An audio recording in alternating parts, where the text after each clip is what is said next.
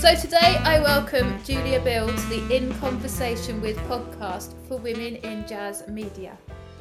The fabulous Julia is an award-winning original singer, songwriter, pianist, producer and guitarist.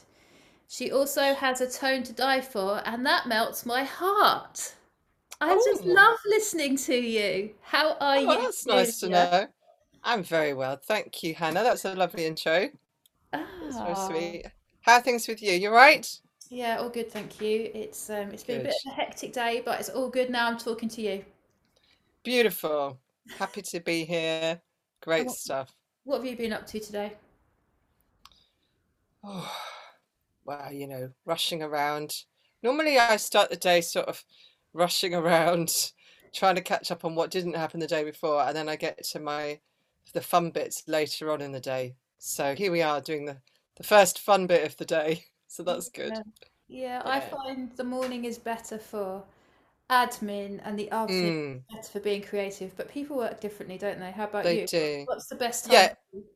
yeah, that's kind of what I meant really. Yeah, like the administrative stuff and just like personal what I call personal admin. Far too much of that. So there's lots of that going on. Uh and ting and ting. So I'm just looking forward to getting creative later. Great. So what is your inspiration for being creative? What's my inspiration? I don't know, Yeah. that changes like daily. I don't know, I guess the main thing is I just want to uh kind of get outside of myself and connect things in a way that you can't really do just in normal life and make sense of things. That's what I love about music is that, it's kind of like doing a very kind of esoteric Rubik's Cube or something. It's just kind of like gathering stuff and then going, da da da da da, that's what I meant. There you go. That's what I meant. And I couldn't really say it any other way. So it's a very beautiful thing to have in my life. I'm very grateful that I get to do that because it means that things happen on a plane that I'm accessing and working with on a regular basis, and it sort of makes life more exciting. So it's great. Do you find it's also kind of it's good for your soul? It's almost a meditative process as well.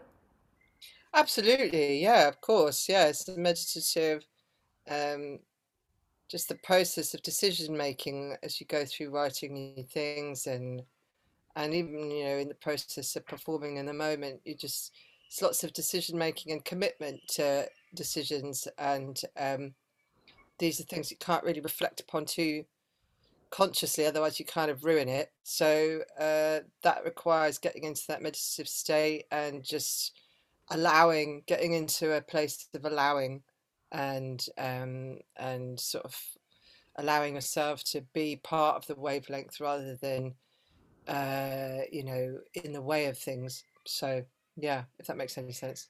Yeah, I find that when I'm composing and trying new things out, you have to allow yourself to go wrong in a way, or what you deem might not be what you'd necessarily want to do, so that then new things create from that, don't they? And you kind of become a bit free.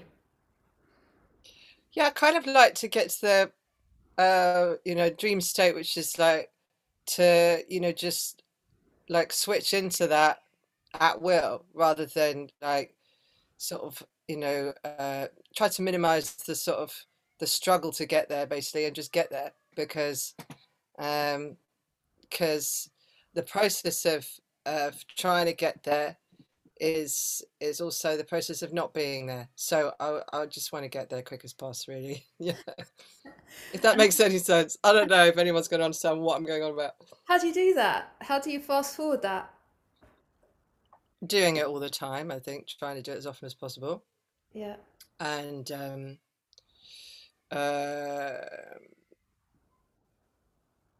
getting out of your own way psychologically. I think that if we, in the process of critiquing what we're doing, it makes us very self-conscious, and it's better just to kind of just like I say, allow straight away and commit to whatever comes through, and um, yeah, not be embarrassed by any of it. I mean, I think that that's been an important part of things to learn, is just that,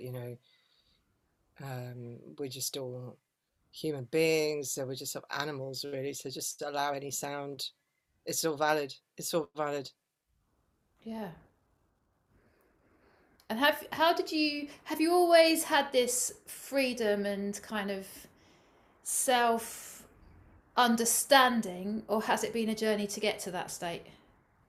Oh yeah, no, it's a massive journey to get to that state. Absolutely, yeah. I mean, I've always been very opinionated, but I've also very kind of like, I was kind of interesting mix of opinionated but very unsure of myself in a broader sense. So I kind of I'd be very sure about things that I didn't actually know very much about quite often, but in a broader sense in terms of identity, quite unsure. So there's a sort of duality to kind of bring together, which is basically my life's work, really. Yeah. Yeah. It's a constant journey, isn't it? Yeah, yeah, exactly. We kind of, I don't think you ever reach a destination. You get over one mountain and you see the next mountain behind that. So it's just like, that's one of the beautiful things about doing music, isn't it? Is that, there's just so much to explore. You can just literally never get bored, ever. There's no reason to ever get bored doing music. Yeah. Yeah. And you play the piano and the I, guitar, don't you? well, I dabble a bit in the guitar. I sort of loathe to call myself a guitarist, really, but if as and when standing on stage playing the guitar, you kind of have to call yourself a guitarist. But I don't. I'm not really a guitarist. I just play a bit of guitar in the studio, and then if if needs must, I'll do it on a gig. But I'm really more of a piano player. I've been playing piano since I was quite little, and guitar. I'm playing it for a number of years now, but at the minute I'm not really doing too much of it apart from in the studio. Yeah, like, and just wheeling it out occasionally to, come up with parts and things like that. But Mm. yeah. So when you're being creative and you're composing new, I was going to say stuff, but I don't mean the word stuff, but like composing new works. Do you, Songs. yeah. Yes. Do you work at the piano? What's that process for you? Oh, there's lots of different ways of doing it. I've been playing a lot of drums lately, actually. So that's sort of started a whole new thing of kind of, because different angles, different starting points take you down different roads, and so I always like mixing up that because it just keeps things fresh, and just sort of you keep getting excited. So that's always great for the sort of for the spark. Um, but yeah, it depends what I'm doing. I mean, I did my solo piano voice record a couple of years ago. It's my latest release, and that was actually that a lot of that stuff had been composed or written like in mainly at the piano. I would mainly, like, even if I started on the guitar, because I'm not really a guitarist, I would eventually have to work out what chords I was playing and then transfer it to the piano, because in order to actually work out what am I doing. Um, and but like I say, yeah, lately I've been playing a bit of drums, and then so that means that I'm kind of getting a little bit more into kind of groove-based things sometimes, and then sometimes people send me a track, like a backing track, and I'll just do a top line, and then other times, yeah, I might start with a melody in my head and then work out what the chords are that I'm sort of imagining. Um, Very occasionally I'll start with a lyric, but mainly I'll start with melody and chords. Or as I say, occasionally now start with a groove and then build from there. So I'm just kind of open to the process in whichever direction it begins, and then whichever angle it starts, and then go along the direction that it dictates, and try not to overthink it, really, because that's what I've mainly found a very important lesson, is just not to overthink things, and stick to the first impulse, because that's always the truest. It's the truest. It's the truth. That's why I say, like, if we're allowing, then actually we honor that first impulse. There's normally something there that was, the correct thing for that environment, that context that we were in. I think that's probably quite true. You might say follow your gut, mightn't you, as well? Yeah, exactly. There's different ways, yeah, to express that, but follow your gut. I mean, I think at times for me it's confusing is when we don't trust that. We don't trust the gut, and then you're like, well, I don't know what's good. I don't know if that's good. Mm. And the thing is, if you don't know if it's good, if you can't commit to it, then it's very difficult to ask anybody else to feel good about listening to it, I think. So you, you have to kind of go, okay, I'm going to do this to the fullest extent. And then, some people are going to absolutely hate it, and that's totally cool. Yeah. Cool. Great. You hate it. You just can't make music for imaginary people. You kind of just make music that you feel speaks to you and sounds like the truth, and then go with that. Yeah, be authentic to yourself. Yeah. Mm. And how does it feel when you release your music for other people to listen to? Well, I mean, normally the journey from making the music and releasing it is so long that you just like, by the time you actually get to that point, you're just like, oh, thank God for that, because it's just so long. I wish it wasn't so. I mean, it depends, doesn't it? If you consider yourself still to be an album artist in this modern times that we're in, then it is still a long, lengthy process to create a body of work and then get that all, all the I's dotted and the T's crossed, from every angle to put out into the world. It is a bit of a process. Takes a while. So yeah, normally I'm quite relieved, because it means that I can, or what I've started to realize is that I can't just wait for that to happen. I've just got to keep creating. I can't just go, oh, I can't do anything more until this music comes out, because then you just feel, I used to do that, and I'm just like, I just feel really weird. I could just like, yeah, it just wasn't working for me, that. So I just kind of try to keep flowing, but then it becomes hard, because you're then, you've got to have many hats on at once. But as I'm getting older in the business, I feel like more comfortable with just, okay, I'm going to put that hat on for a couple of hours, and I'm going to put that hat on for a couple of hours, and just kind of accept that that's what it is. That's the job description. That's how it is. See, so that's what I do. Yeah. I think, right, today I'm going to do this and this, and I'd like dedicate in chunks, so that otherwise, if I try and do everything at once, everything just becomes fuzzled. Yeah, that fuzzled feeling though, that's the thing that I'm embracing that now. Oh, I'm good. just embracing fuzzled, because actually it's quite creative space to be in, I find. So, I mean, maybe a couple of details get like, you know, not, they just don't get completed or whatever. But I mean, in the general sense, it means that I can still be creative. If I just go, oh, today I'm just going to have like a full-on admin day, it then is just like the next day is like, you can't, you're out of the flow. You're out of the flow. I Ah, just I can't do that anymore. So now I'm just like, okay, I'll spend a couple of hours doing what needs doing for the admin, but every day I might just keep that creative juices flowing. Yeah, mhm. that's how it is at the moment. Brilliant. And yeah, and it's just it's much more productive.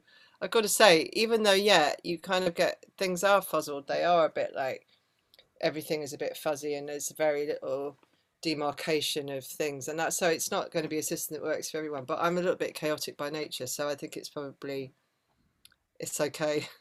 It just Yeah. feeds into the, I think you just need to find, as you say, a process that works for you, that yeah, exactly, you can kind yeah, of trust it, so you think it will all be fine. yeah, yeah, it'll be fine.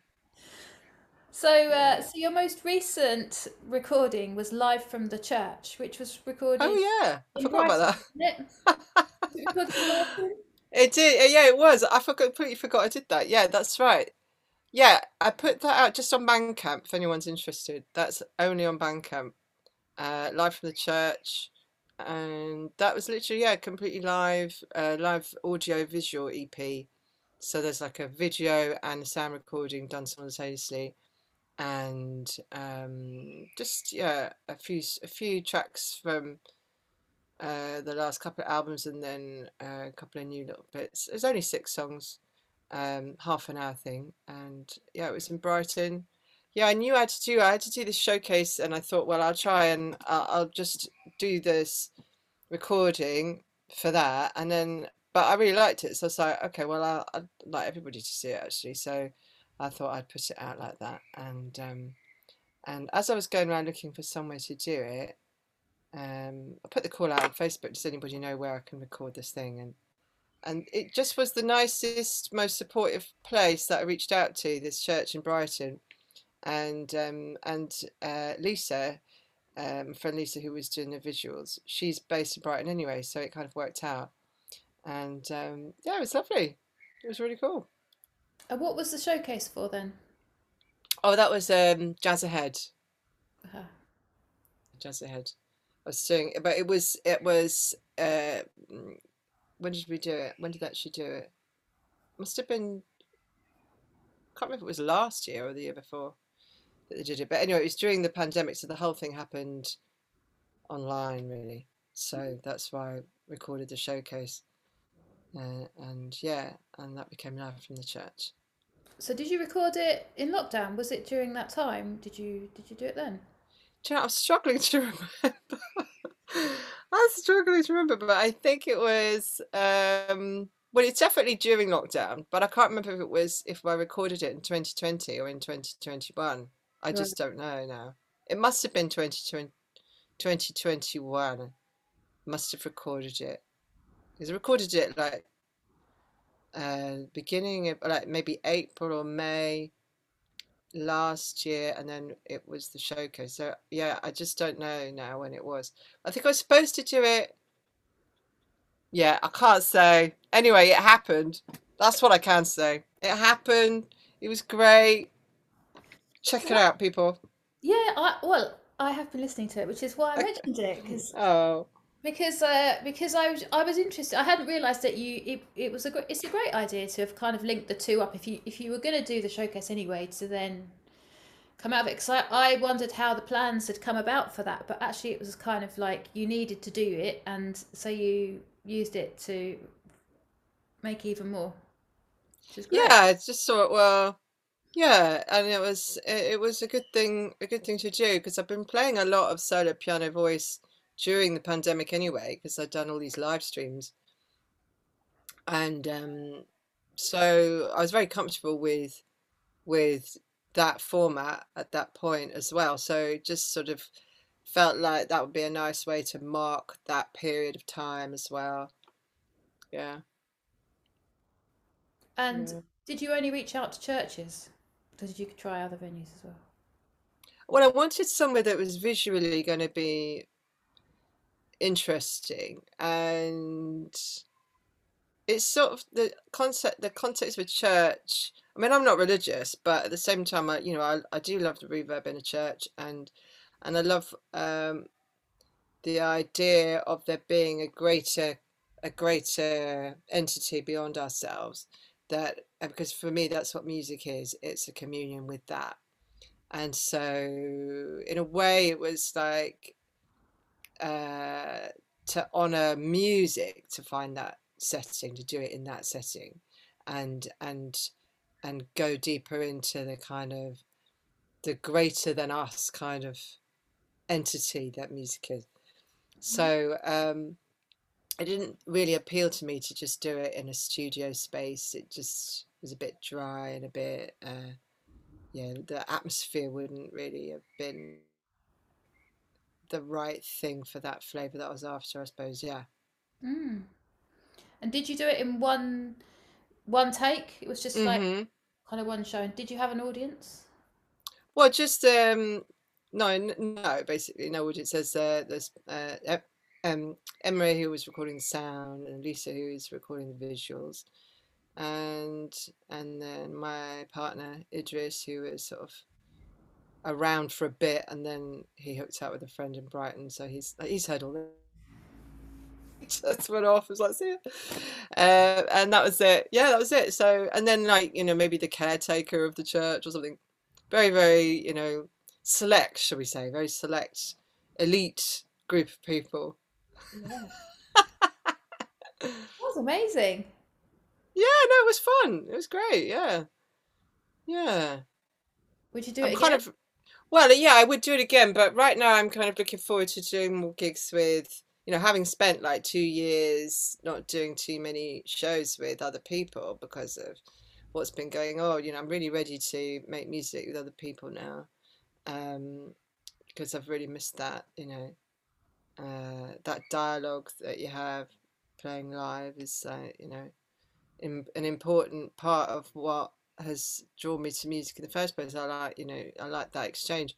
So yeah, was missing that and looking forward to more of that. Although, just it's just because most of my shows have been abroad, for the last few years. I don't know, quite a few years actually. But yeah, so with it all, everything that's gone on, there's just been like a big hiatus and lots of machinations and stuff. So it doesn't look like this year's going to be that productive gig wise in terms of the fuller lineups. But next year should be better. So yeah. What's in the pipeline? Um, a few things actually. What I have started doing is like a completely free improv thing, which is quite there's quite a lot of instrumentalists been going around doing that for a while. I think the pandemic really kicked that off because everybody was just so conscious of time and the preciousness of being together that it just felt like it when people came together they spontaneously combusted into music, and I wanted to get involved with that, so I started doing a bit of that under a banner called Radical Acceptance, which is just like, get together and radically accept each other's utterances musically and in song if song bursts forth. So I've been doing a bit of that. That's fun, and a few other things which I'm not can't really ready to announce at the moment. But there's Oh, yeah, some other stuff. Lots of writing's gone on basically this whole time. So there's lots of that will come out in different directions, basically. oh, Yeah. you're keeping us hanging, Julia. What can I say? Stay tuned, follow me on the socials, all that stuff, and you'll be first to know. No, I'm just, I can't say what's not ready to be said. Yeah. Well, Yeah. I am sure that we will watch this space and hold our breath.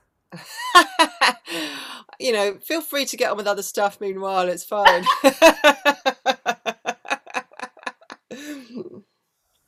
So, what was your first performance or gig like after lockdown? Your first show? Oh, that was quite dramatic actually, because my first show was in France, and it was a time when we really were not letting anybody in. But and so I couldn't take my band, and I could go because I can't remember the details now, but because I've got dual national, not with France but with Germany, and so I've got I've got the EU passport, so I went off, but they said that I couldn't bring my band, so I had to use French musicians, and my agent in France had pointed me in the direction of some French musicians, and I checked them out and was like, okay, well, cool, I'm gonna play. Let's reach out to this drummer and to this bass player and see if we can get something going on. And so it was like a dream team in France. I was like, cool, this is going to be actually really exciting. So I went off to go and do that. And then the bass player got COVID 2 days before. So to find like really dramatically find another bass player, and then we had like one rehearsal, and then we did this show for this jazz festival. It was a beautiful festival, and and it just came together great. So it was really exciting. But yeah, it was down to the wire. It was really like lots of adrenaline and lots of trying to make things as clear as possible so that they would have what they needed without too much fuss and bother. We could connect musically, and yeah, it was amazing. So that was very eye-opening in terms of um, what's possible. That's not something I'd been in a situation of having to do before, or anything like that. And so I felt like I had to really step up for that one, and thankfully it worked out. So then you kind of feel a little bit more empowered about things, and think, okay, well, if I could do that, then maybe I can do this, and start to make other ideas come out, and think, oh well, what else can we do? So that was quite exciting, and yeah, so that was that. That was last summer, last July, 2021. And how did it feel emotionally, like being able to perform in live again? Oh yeah, it was very emotional for the audience and for us. Yeah, no, it was. Actually, no, I'm forgetting. I did a show in London on October 2020 as well, which was really emotional. Now that you've mentioned that, yeah, it was. People were very. That's when everyone was having to sit like 2 meters apart, and the whole room was like spread out with people sitting 2 meters apart and whatnot, and nobody had been to a gig for ages, and so that was like one of the first shows I think that was going on, and that was really something incredible, and didn't know when it was going to happen again, because we were about to go into I think at that point we already knew that it was just a brief window of time, and then we were heading back into lockdown. So it was yeah, I mean, what a strange time for everybody to have gone through, and hopefully it's behind us, because very, very difficult. But it did make music matter quite a lot. That's what I did feel about it. Suddenly, like, um, oftentimes I think music is taken for granted, especially here, but in this country, because there's been so much brilliant music that's come out of this country. And sometimes it makes people a little bit complacent about, oh, yeah, well, the next brilliant person's around the corner anyway, so I don't need to worry about it, kind of thing.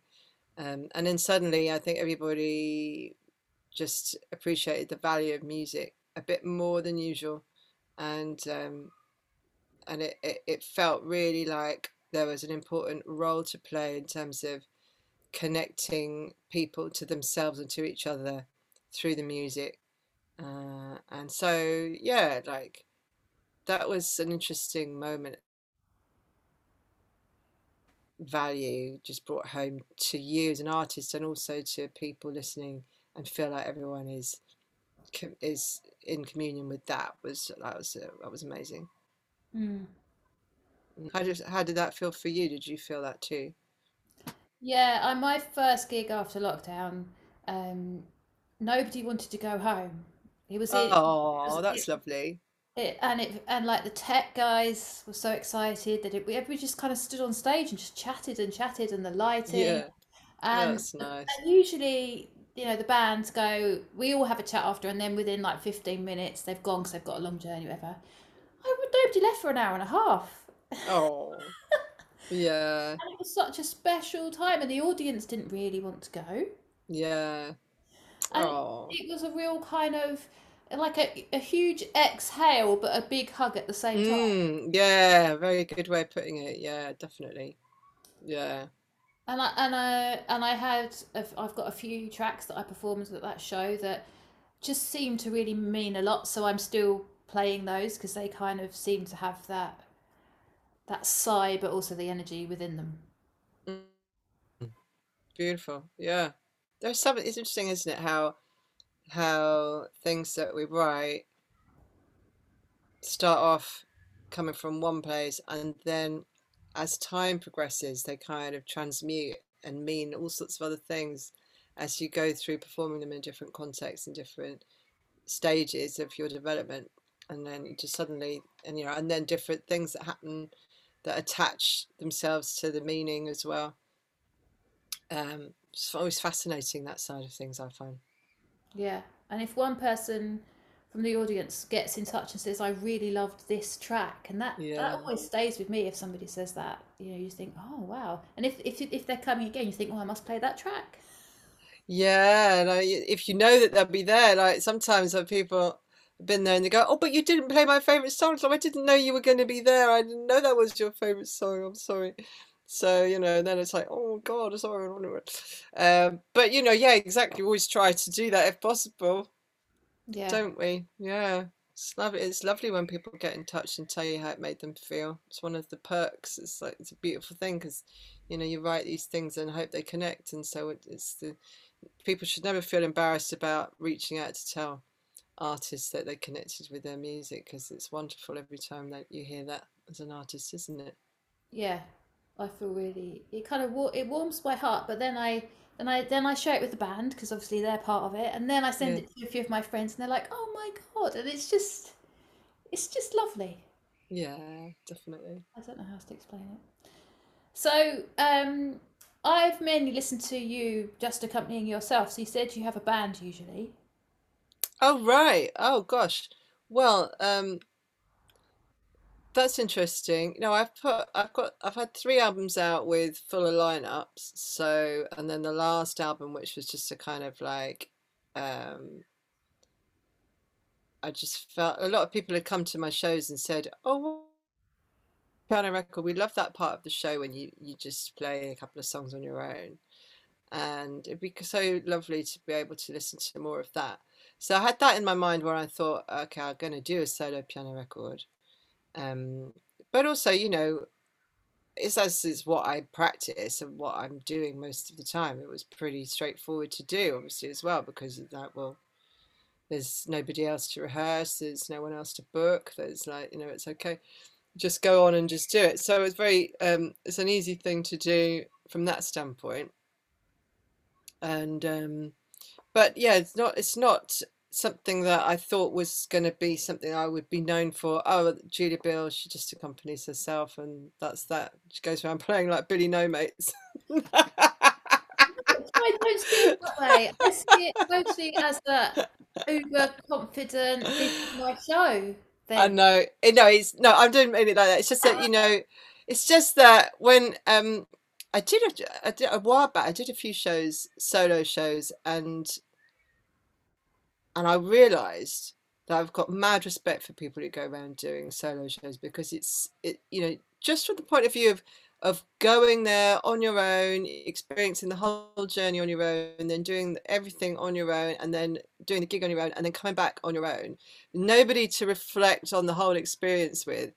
And I just thought, I realised at that point that I wasn't mad keen on that myself, because I like just the banter and the chat, and just experiencing things with other people too much really to do loads of solo shows, particularly. Although having said that, I have got a few solo shows coming up, but I think maybe I'm like a little bit more aware of what that involves, and probably better able to handle it now than I was when I did those things a few years ago.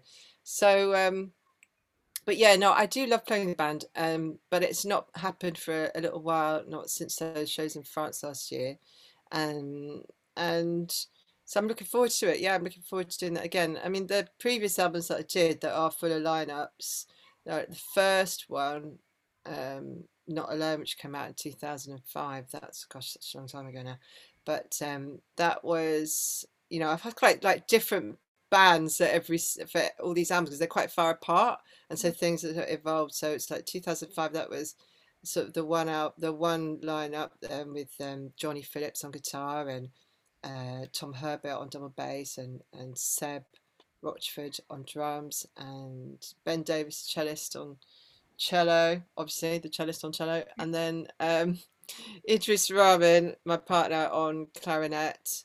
And then the next album came out full 10 years later, and that was a different lineup again, different sound world really, because I had, whereas the first album was quite acoustic, and sort of woody and very earthy and organic and stuff like that. The second album was a bit more sort of rocky. And so that was, we still had Sebastian Rochford on drums. And then I had Jasper Hoiber, who's known as a fantastic double bass player with his band Phronesis, Yeah. but he was on electric bass. People don't really know Nice. that he even did that, but yeah, he's great. And then the guitar, I started playing guitar for that album actually. So there's me on electric guitar and piano on that album for the first time, and then another electric guitarist called Marco Piccioni, who in fact was new on the scene at that point. So that was Marco, and then I think I hadn't met Rob Updegraff at that point. He was on the next album, so there's this whole thing with guitars and guitarists at that stage. So that was kind of that. There were some strings as well from Sammy Bichet, which I mustn't forget because he was amazing. So Sammy Bichet on strings, he played violin and viola on that.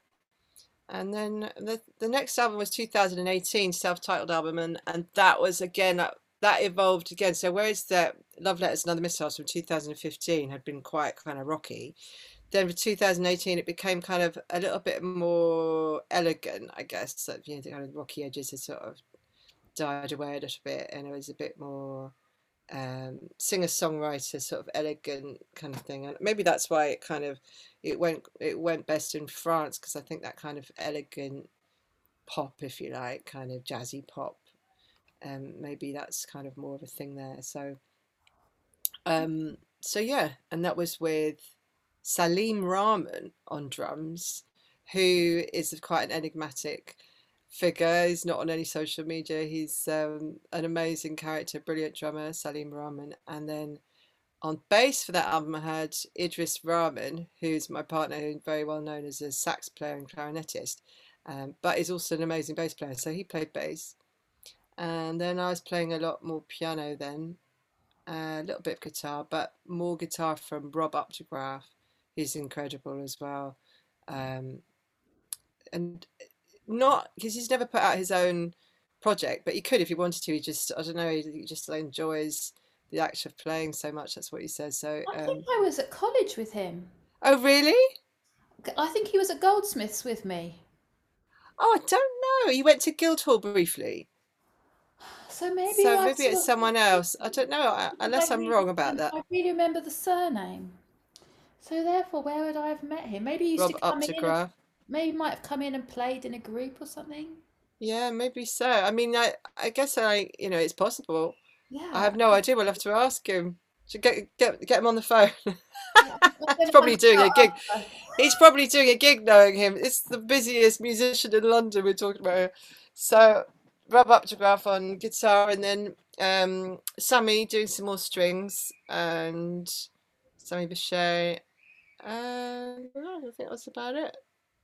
Lawrence Corns did one tune on guitar. Oh, and then I had a bit of oud on that album as well from Andy Gibb. My friend Andy Gibb plays guitar mainly, but he also plays a bit of oud and this and that. So he played a bit of oud. Yeah. So and then I did the solo album. Then I did the piano voice album. So and most of the touring I've done, as I say, has been in trio or sort of 4-piece format. Mm. And how do you find, obviously, we're the Women in Jazz Media podcast, how do you find being a female artist in the current environment for you? Because it sounds as though you're generally the only girl on stage with you guys. Yeah, that's true. And I often think about that because, I'm the one that's booking the musicians. So that's my fault. Yeah. It's literally, I'm responsible for that. But at the same time, you go after a sound. I'm going after a sound and also a working relationship that you're involved with.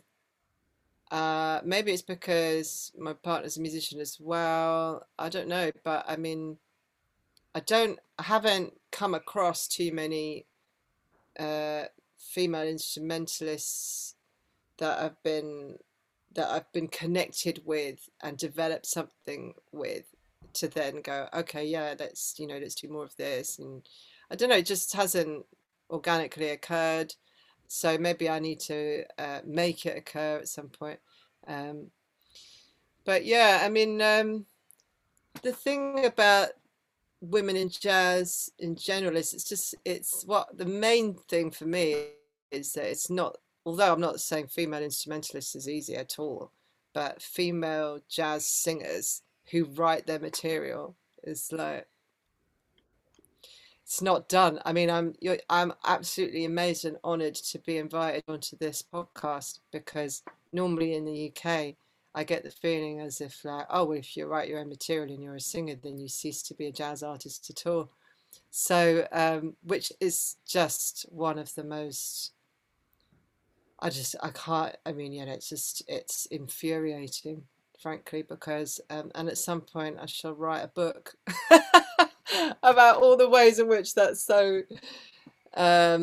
infuriating and demeaning and belittling. So I will, I'll do that at some point. But yeah, so, but I won't deep it too much now, Hannah, because but basically, yeah, it is a thing that, you know, and we haven't, and for most people in the discussions that I've had about that, it's a blind spot that people are quite happy to contend with. It's like, you know, it's convenient for instrumentalists, not female ones particularly, but just generally, it's a convenient thing.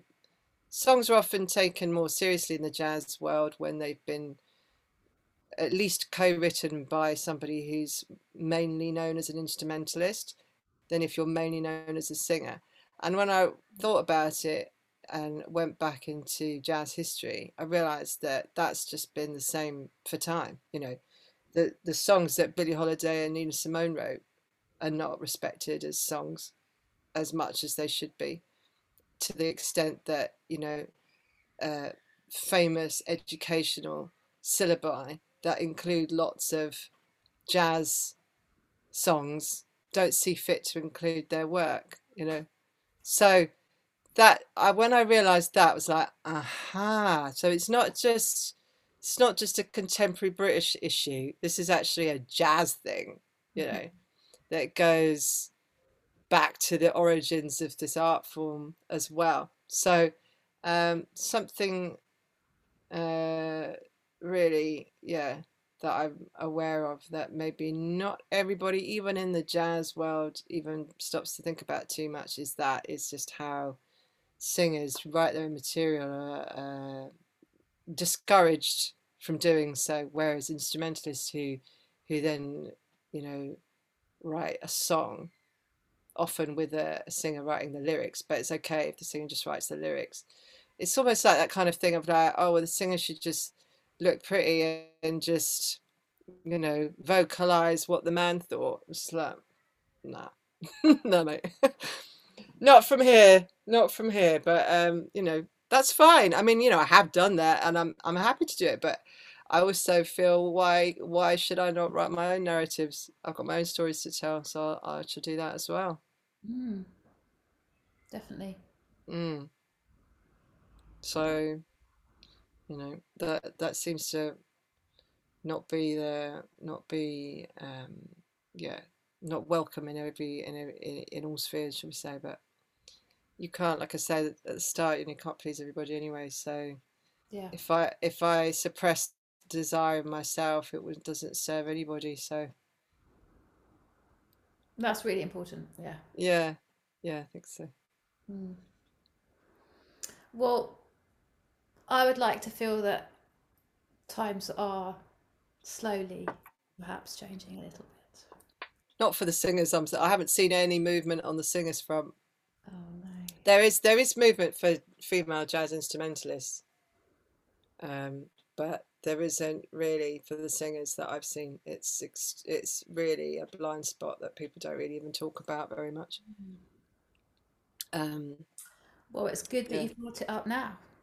Well, I'm not expecting the world to change, Hannah, but you know, maybe one or two people might listen and go, "Oh, well, I never thought about that." You never know. Well, So that is really good then if people take a little bit of note. Really good. let's see. Let's see. Yeah. So we are coming to the end of the podcast, I'm afraid to say. But I've got 2 questions for you. Okay. These are like Hannah questions that I ask everybody. So the first one is, what is your desert island disc and why? Oh my word. You can't just spring that one on me. Oh my days. What am I going? Oh, Hannah, that's not fair. Okay.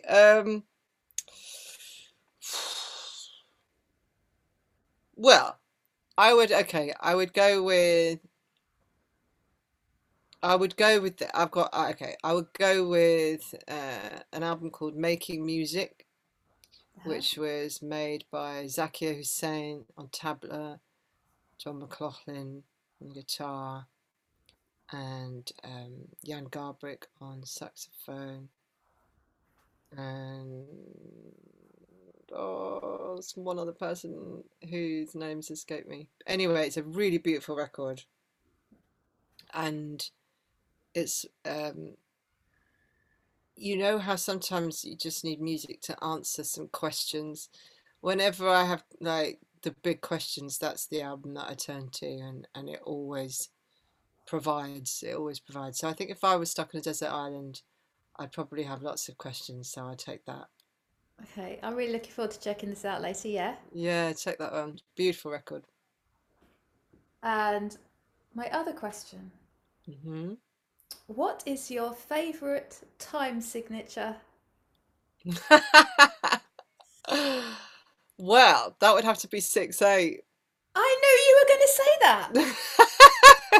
You've been listening to my stuff. You're like, oh, it's another one 6/8. Oh, it's another one 6/8.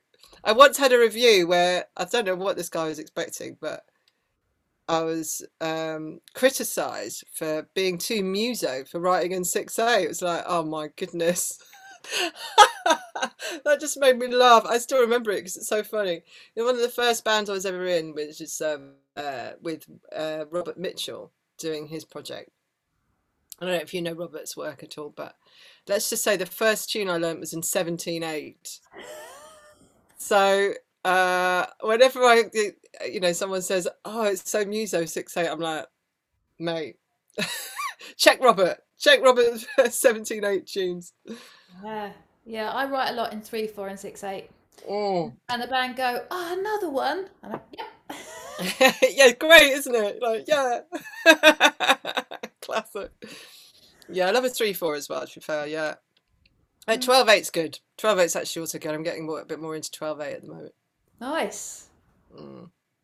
I love that. Yeah.